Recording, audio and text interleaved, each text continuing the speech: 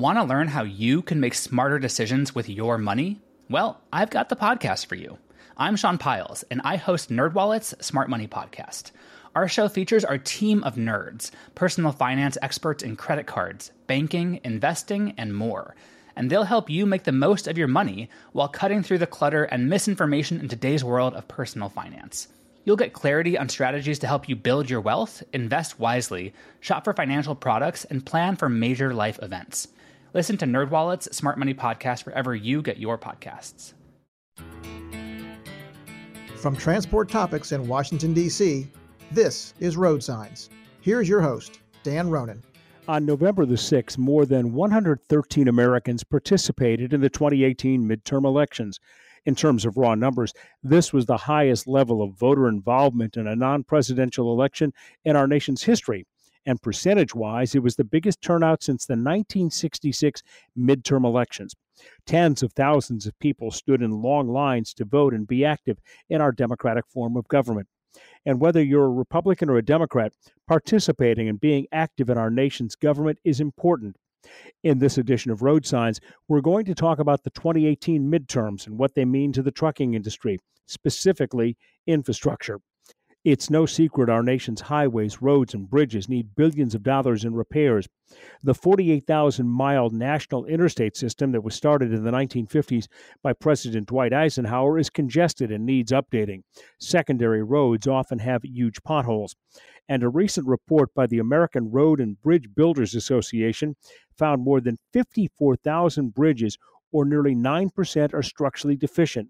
Placed end to end, the faulty bridges would stretch 1,216 miles. That's almost the distance from New York City to Miami, Florida. In the aftermath of the Democrats taking control of the House of Representatives, some in Washington believe this may be the time when President Trump, who calls himself a deal maker, is able to sit down with his opponents in Congress and negotiate a grand deal to begin the long process to repair our crumbling infrastructure. We have two guests today to talk about this.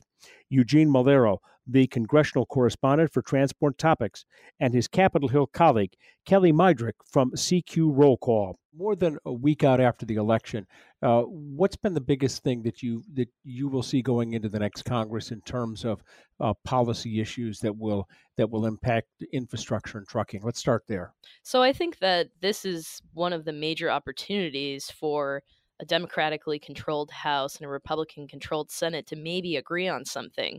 We saw this right out of the gate the day after the election. Senate Majority Leader Mitch McConnell of Kentucky came out in front of reporters and said, look, I think infrastructure is something that we can both work on together, that he had talked with currently House Minority Leader Nancy Pelosi. Again, she's of California. She's the shoo-in for Speaker of the House in the next Congress, although that's still to be determined.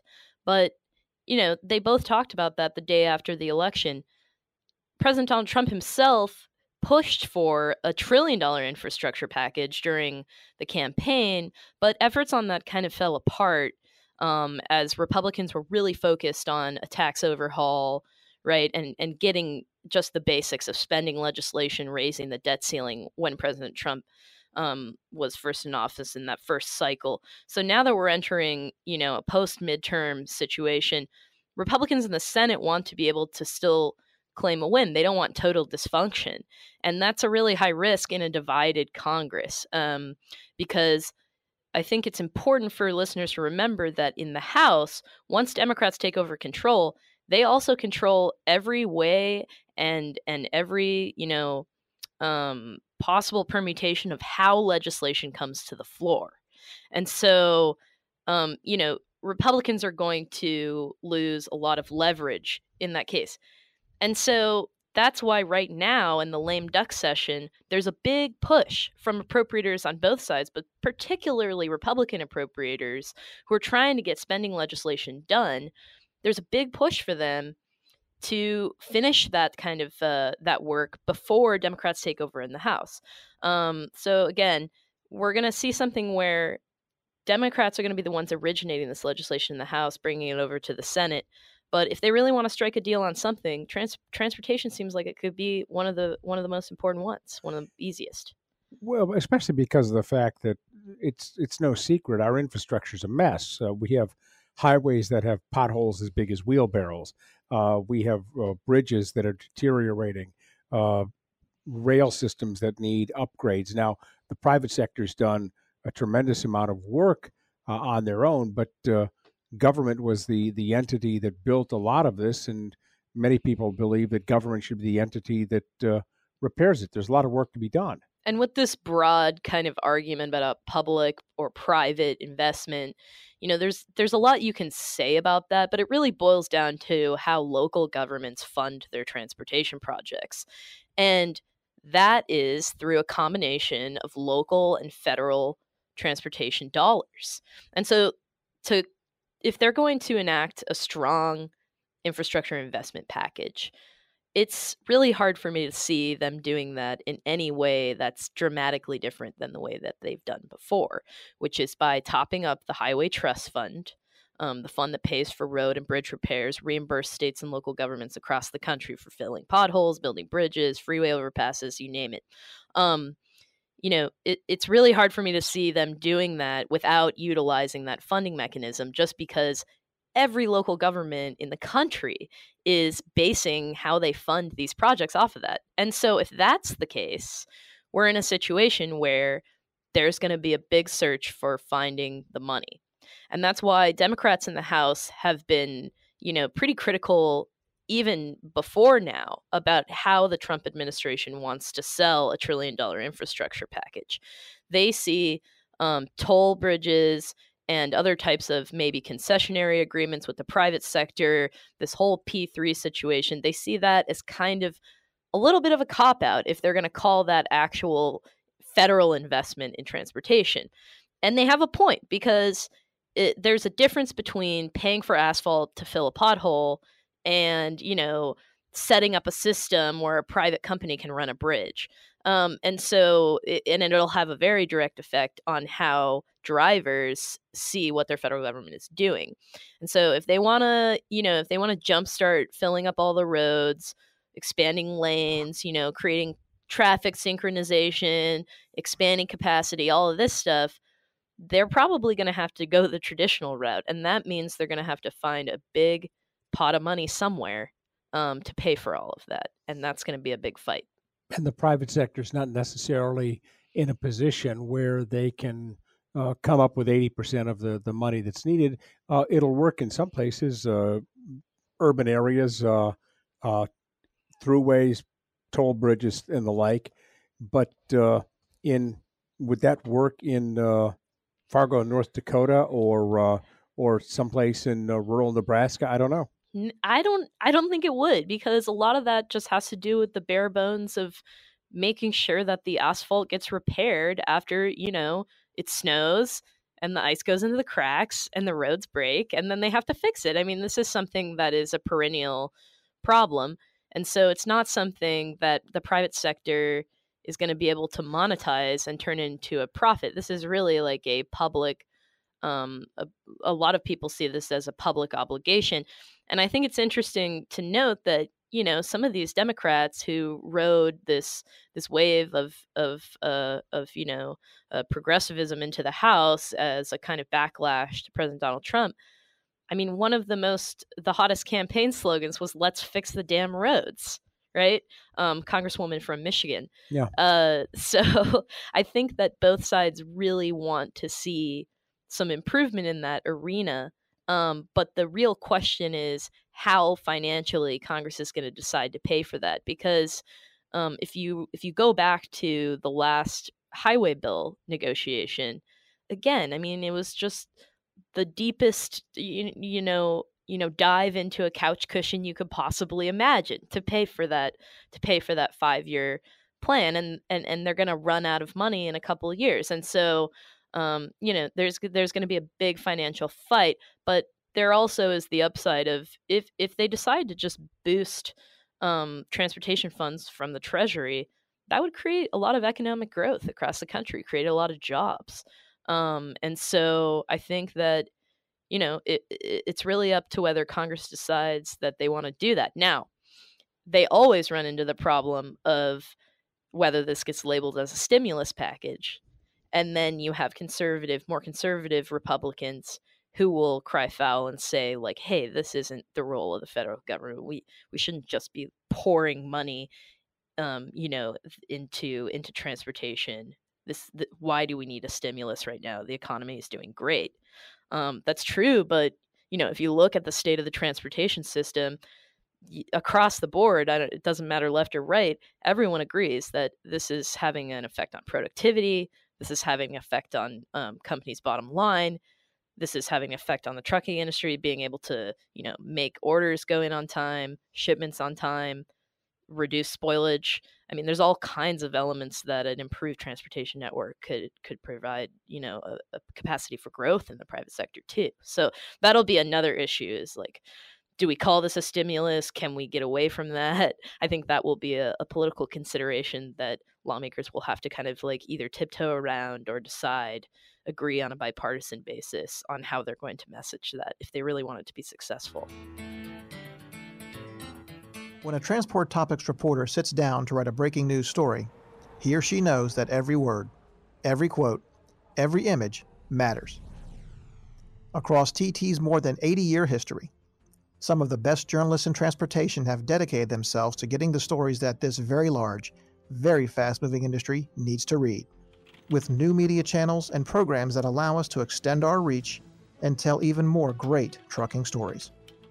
Web, print, video, podcasting, all part of our repertoire, all part of our craft. Another question I have then is that there are a lot of issues that are specific to the trucking industry, hours of service, meal and rest break, besides infrastructure. How do you see the changeover in Congress affecting those issues? Because one would say that when it comes to regulatory issues, Republicans generally believe in less regulation and that the marketplace will sort of sort it all out, while you can make the argument that Democrats believe in a little more regulation. So how do you see on these big items that face the trucking industry, how are these going to play out in Congress? Yeah, I think that truckers have seen big changes in the Federal Motor Carrier Administration under a Republican Congress. I'm just thinking about the safety management system, for example. That was a huge deal that they kind of changed the way that they're using that data. And that was really a product of the executive changeover. Congress didn't really have a lot of a role in that. But since, Congress was under Republican control, you weren't seeing a lot of, SMS, safety management system related amendments getting adopted on spending bills or anything like that. But the bare bones of it is that in the House, there have been these Republican champions who push a lot of these trucking related provisions. And there's some people in the House who do it as well. We saw that with the truck length debate in the past couple appropriation cycles. ELDs. Well, the double 28, the twin pup issue, and how there was electronic logging devices is another one where Susan Collins is kind of getting involved in that. So there's still kind of some potential, I think, on the House side for some of those policy provisions to make it into bills, just because of the nature of the Appropriations Committee on that side, funding transportation. They tend to kind of do things on a more bipartisan basis. There's more rural representation. So sometimes some of those truck weight provisions and those types of things have more advocates on that side.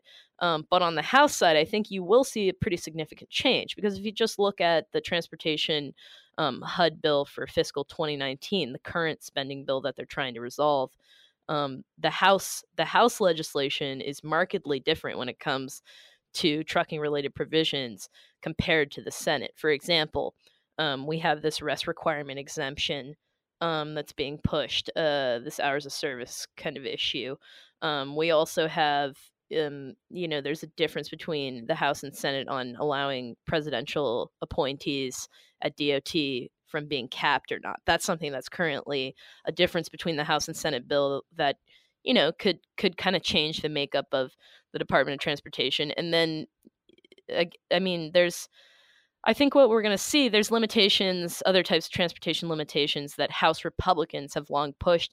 And often there's been like some situations where they get that language into the base text of a spending bill, which is probably the strongest position to start if you're trying to get a policy provision inserted, because an amendment can fall, but if it's in the base text, it becomes harder when the two chambers negotiate the legislation for that to be taken out. So I think that in the House, we always see these trucking provisions. There's kind of a lower threshold for them getting into spending legislation. I think with Democrats taking over the House and taking over the spending committees, I think a lot of those efforts will probably end up being blocked, and that there might be more concentration on the Senate side for some of these provisions. But again, because of the nature of these spending negotiations, we do see some random weight exemptions for trucks in rural areas pushed by certain members, like Senator John Thune of South Dakota.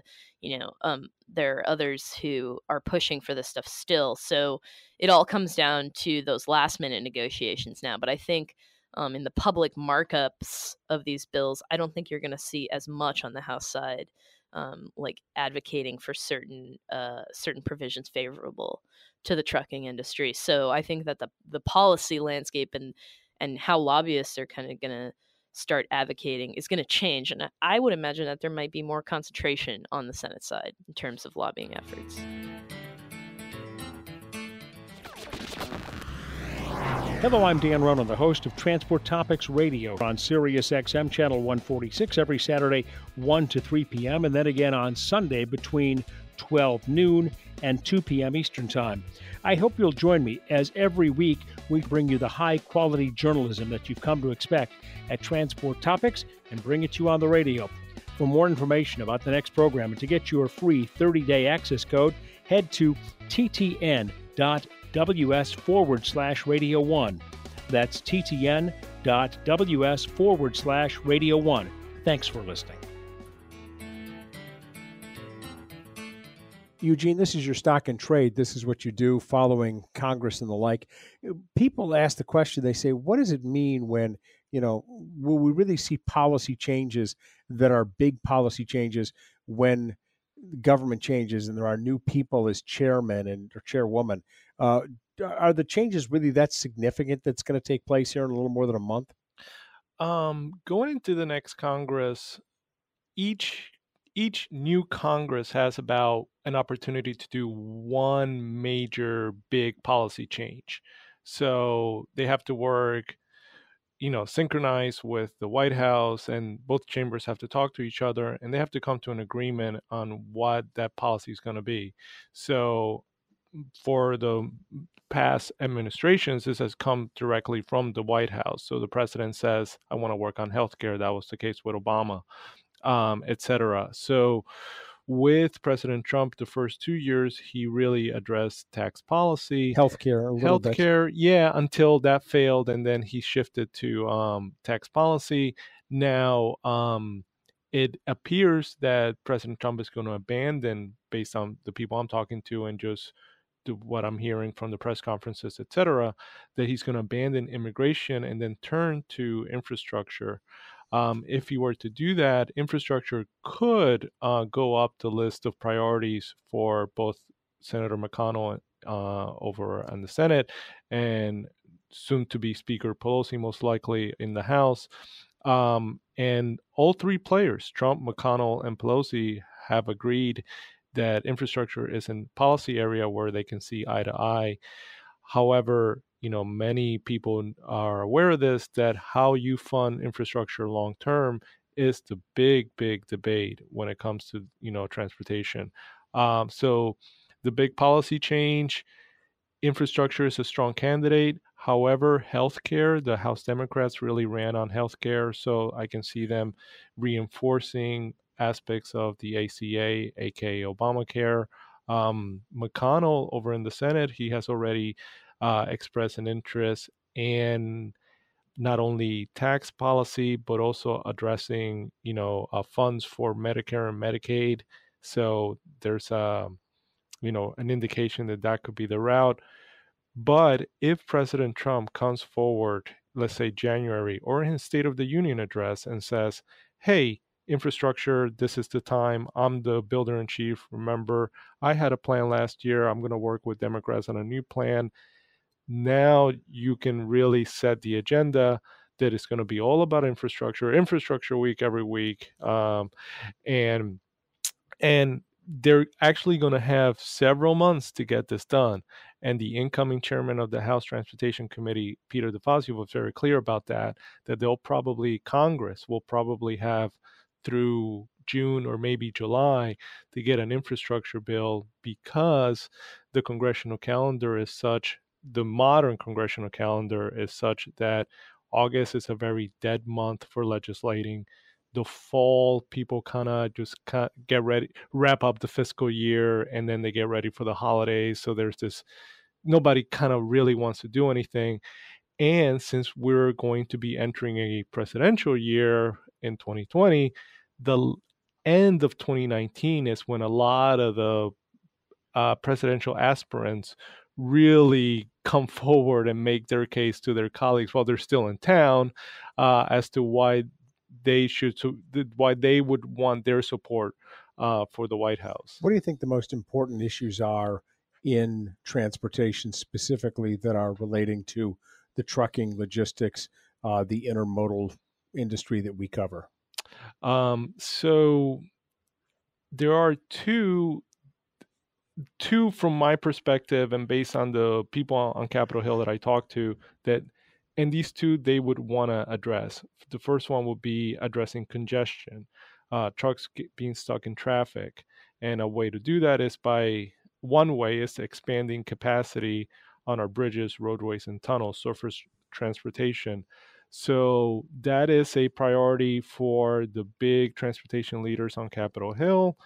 The other one would be the driver shortage. Everybody in the industry really agrees that there's a need to bring in new talent and more drivers, driving our trucks. How they do that still remains to be seen. There's been efforts to bring in young veterans, young drivers. There's another effort to boost salary, provide incentives, and then a solution that some within the industry are pursuing are self-driving trucks. Now, self-driving trucks is something that is not going to occur tomorrow or within the next 7, 8, 10, 15 years away. Yeah. And the goal of that, from not only the business executives but also the unions, is to ensure that, for safety purposes, that even if you have a fully automated truck, that you nevertheless have a, for lack of a better term, a pilot in the cockpit, a live human being. Exactly, that you can have this last person in command and control of the machine in case something were to happen.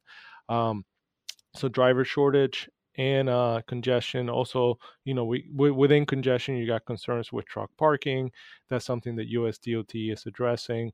And then, but to be honest, with the congestion, this ultimately goes back to infrastructure. So if on Capitol Hill, you're a transportation leader and you're looking to advance a big highway bill, do you focus it primarily on surface transportation? And within surface transportation, do you really address the priorities of freight? Policies that it will enhance freight connectivity. But this is not a solution that will happen overnight. I mean, even if they were to pass a highway bill tomorrow or the next day, which won't happen, it still takes months and years to get the drawings, the architectural approval, the environmental impact studies, all those things to do something new. And then there's the work that needs to be done to, pour millions of tons of asphalt and concrete to fix what we have right now that's broken. That's right. And that's why proponents of this concept called devolution, which is shifting the federal priority on infrastructure over to the states. The reason foundation of those guys who all believe in that stuff. Their argument is, hey, the states they can move quicker on these transportation priorities. They have their finger on the pulse on what the needs are. they have raised their fuel tax to get new money for infrastructure projects. Let them really move faster to repair these roads and enhance connectivity for their trucks and their people and their cars. At the federal level, you're absolutely right that if you debate a highway bill and let's say you finally agree on a highway bill and it's 4 years, 5 years, 6 years, you within those provisions, you'll probably have a provision that will take 2 years to be fully enacted or fully realized, and this would just be for a pilot project on truck parking, so not even a fix to truck parking.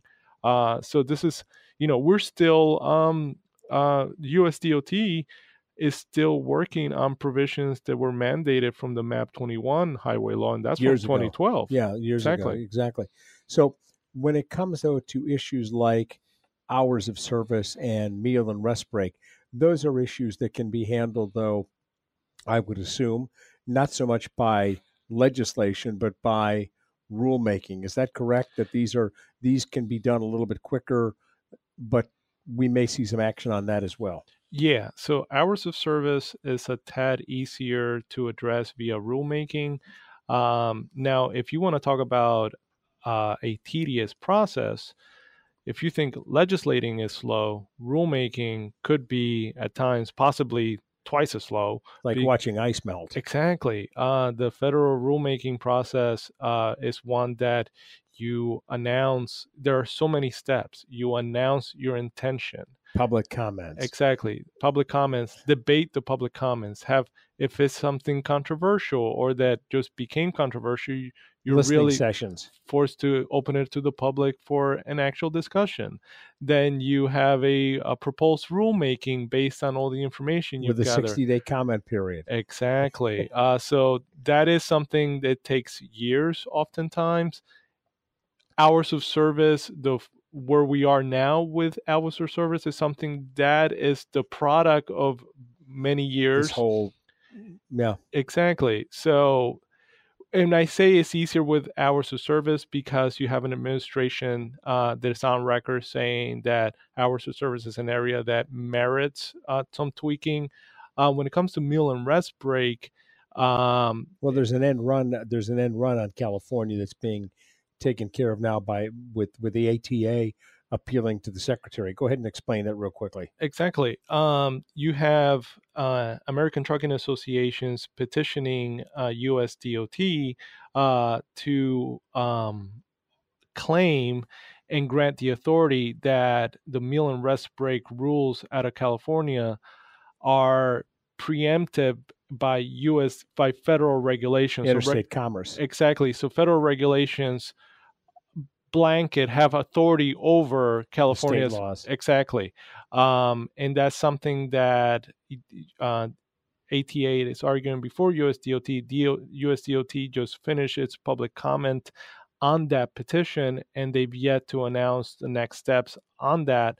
However, California, their argument is that they have a state law. It was signed by their governor, has been enforced since 2011. It's in the books, and they see it as a state issue that they're not harming interstate commerce. And this is something that USDOT about a decade ago looked into. This is not the first time that you've had a group go to USDOT with a similar petition. And USDOT back then did opt to allow California's law to stand. So there is already a quasi precedent here.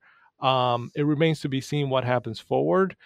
There have been many legislative attempts in the past 4 years to preempt California's meal and rest break rules.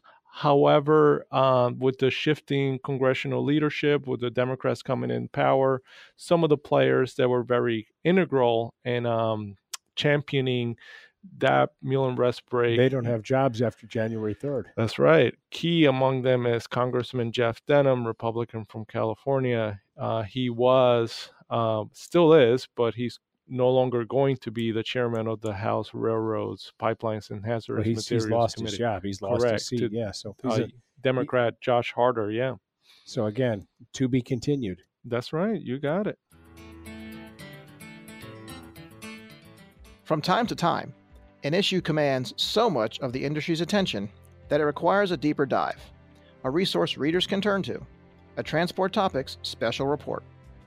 In December, we're turning our attention to another big issue, electric trucks. In every case, we're working to provide our readers with information, analysis, and clarity on key issues confronting fleets. One comprehensive resource packed with insights that can give you the edge. I'm Joe Howard, Executive Editor here at Transport Topics, and I invite you to learn more about our special reports and reserve your copy of the next one at ttn.ws/special.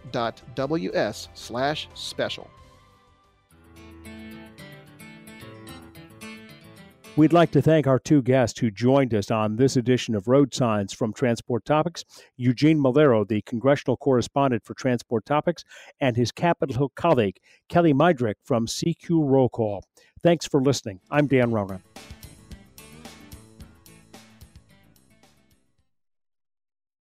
Want to learn how you can make smarter decisions with your money? Well, I've got the podcast for you. I'm Sean Piles, and I host NerdWallet's Smart Money Podcast.